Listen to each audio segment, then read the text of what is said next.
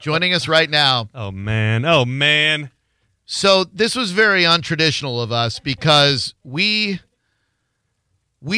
got turned on to this show by a listener, and he said, you got to watch Kingdom.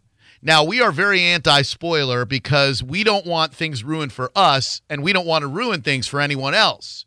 So we weren't telling you what show we were watching. We were just calling it our secret show, and we would drop little breadcrumbs, and we relied on you crumb guzzlers to guzzle up our crumb that we would drop for you. We finished the show this past weekend separately. John and I are not partners in life, just on the radio. We finished the show separately, and we were so emotionally fraught with despair, yet at the same time, we were ready to say that this show immediately became one of our favorite shows. John went so far as to say it's his favorite show ever. I think it's the greatest show I've ever watched, featuring the greatest character I've ever witnessed, played by a man who I believe may be joining the show. Jonathan Tucker, who plays Jay Kalina on this show. Thank you so much for calling in. I can't even express to you how big fans we are of your performance in this unbelievable Netflix show. Sex, weights, and protein shakes, gentlemen. It's a pleasure to be here. Oh, my God. It really is you. Holy crap. Thank you so much for making time. How crazy has your life been these past few weeks, Jonathan? Well, look, what's crazy, and really by crazy I mean to say wonderful, is that we get folks like you who get to feel like, because it's true, that you discovered this story and these characters, and we put, so much of ourselves into telling the story and making the show, and we're so kind of, almost in a vacuum on this AT&T DirecTV audience network.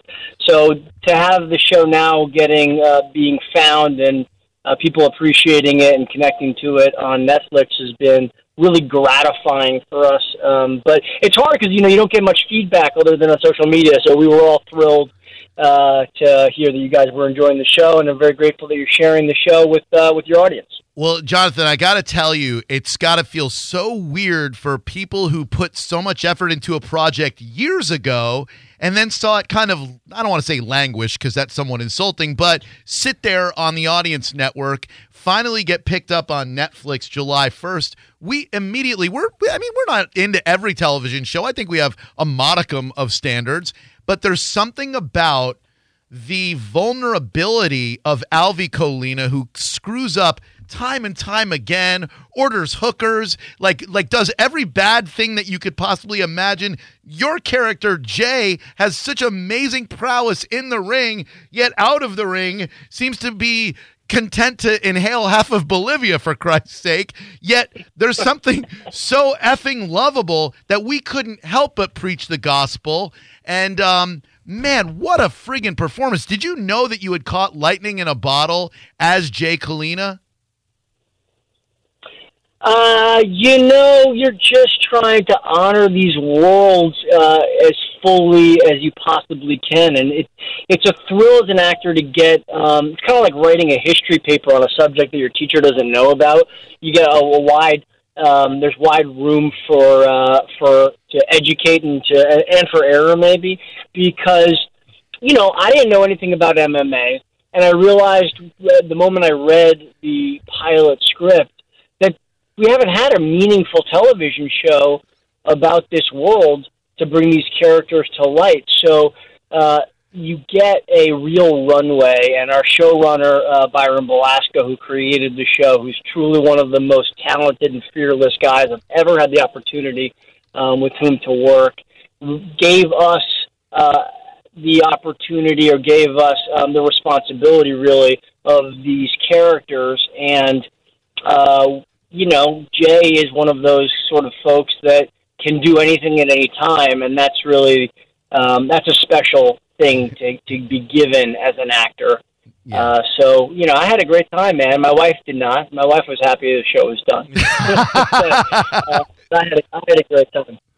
We were speaking with Jonathan Tucker, who is in the show that everyone should be watching, Kingdom, on Netflix right now, coming from the Audience Network. John Senning, what do you have for our favorite TV character of all time, Jay Kalina? Oh, it's a pleasure to speak with you, sir. One of the biggest themes of the show that touched me was the family connection and the relationship between brothers and father and son.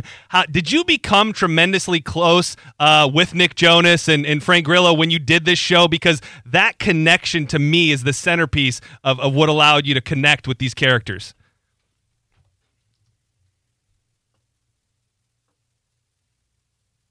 Uh-oh. I think we lost him. Do we call him? I'm right here. Oh, thank God. Oh, my God. Boy, he's good at that dramatic pause. Yeah, that was good. Did you hear the question that John asked? Yeah. Sorry, I'm used to putting myself on mute on these conference calls, so I screwed up. I'm so sorry. Yeah. I was just talking about Nick and I became very close. He's a wildly talented human being as a musician and as an actor and as a writer, and he's still a very close friend of mine. And getting to have that authentic relationship off screen, I think, helped us quite a bit in the show. I think I will submit, and I try to, I'm not normally one to give myself these sort of hyperbolic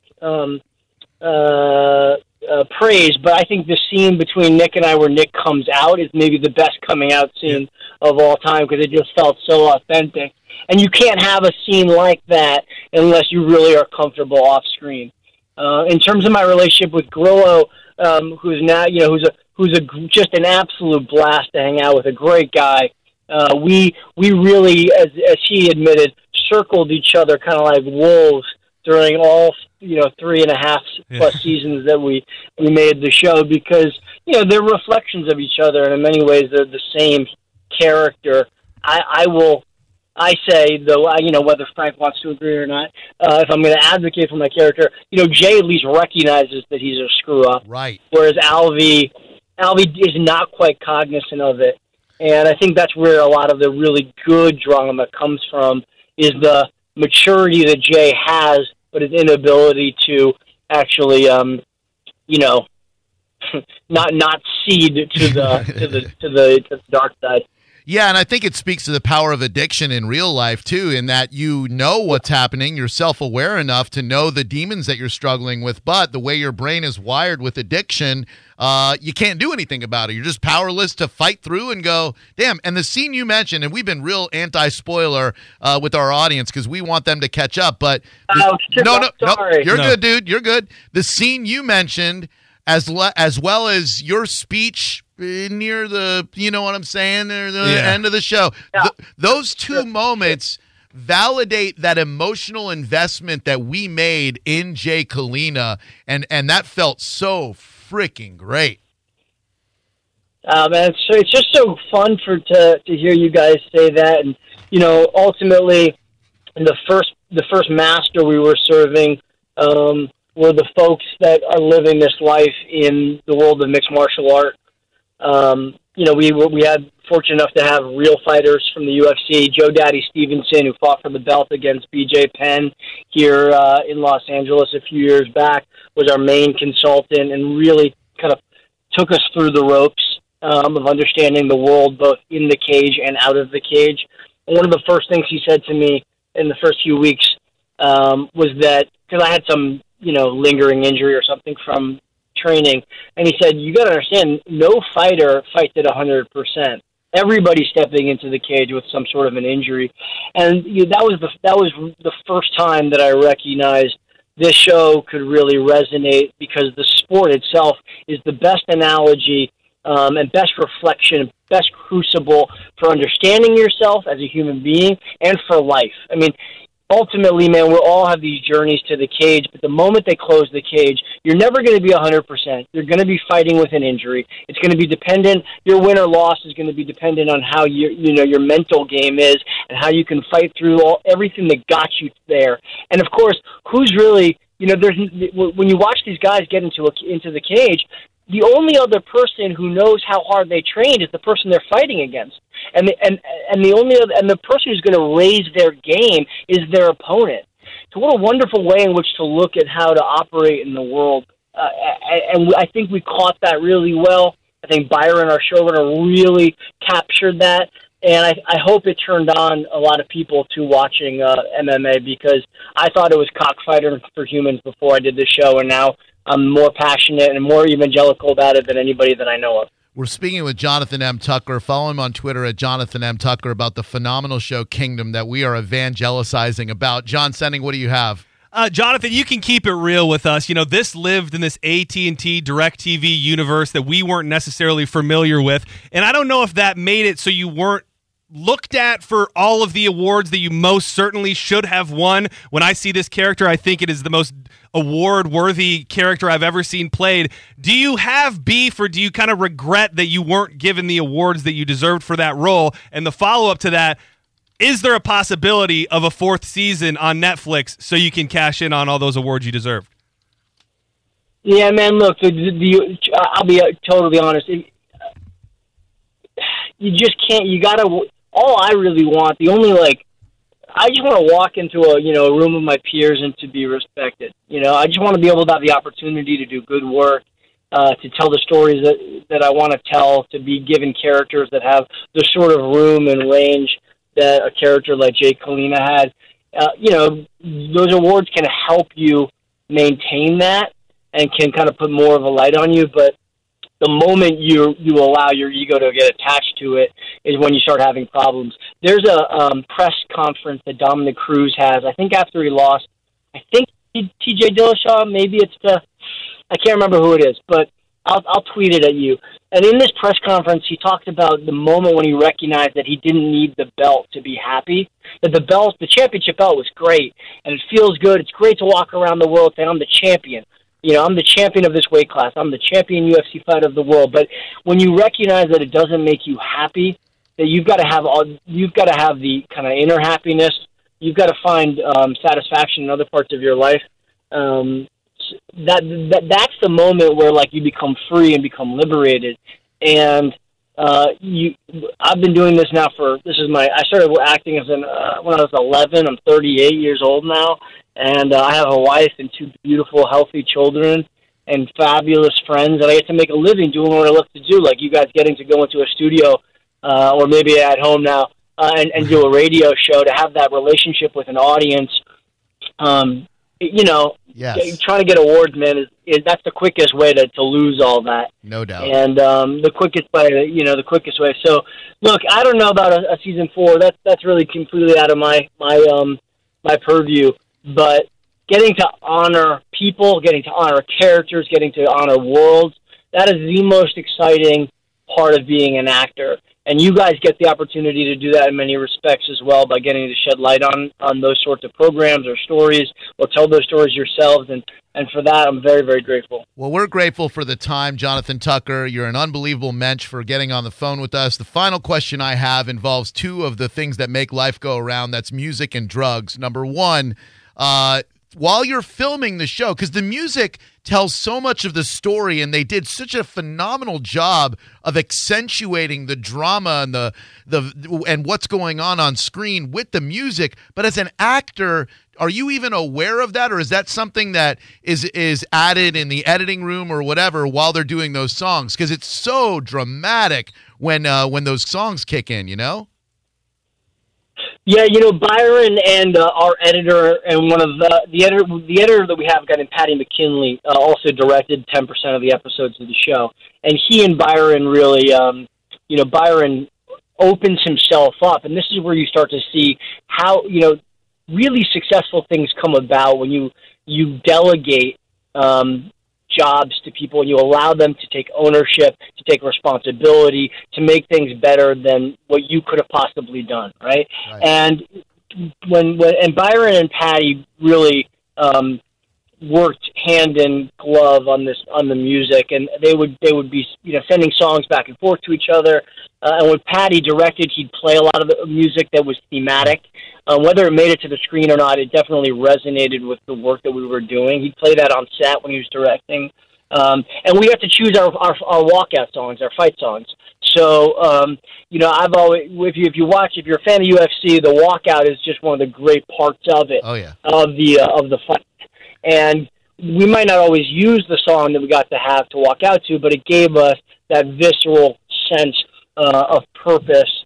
And I always thought that the music in the show really was a whole nother component that made Kingdom such a special program. So I appreciate you circling it. My gosh, yes. Yeah, no spoilers, but will you ever be able to listen to Fire Away from Chris Stapleton without breaking down into the fetal position ever again, much like myself? Hey, man, every single person on this show brought something very, very personal to the work.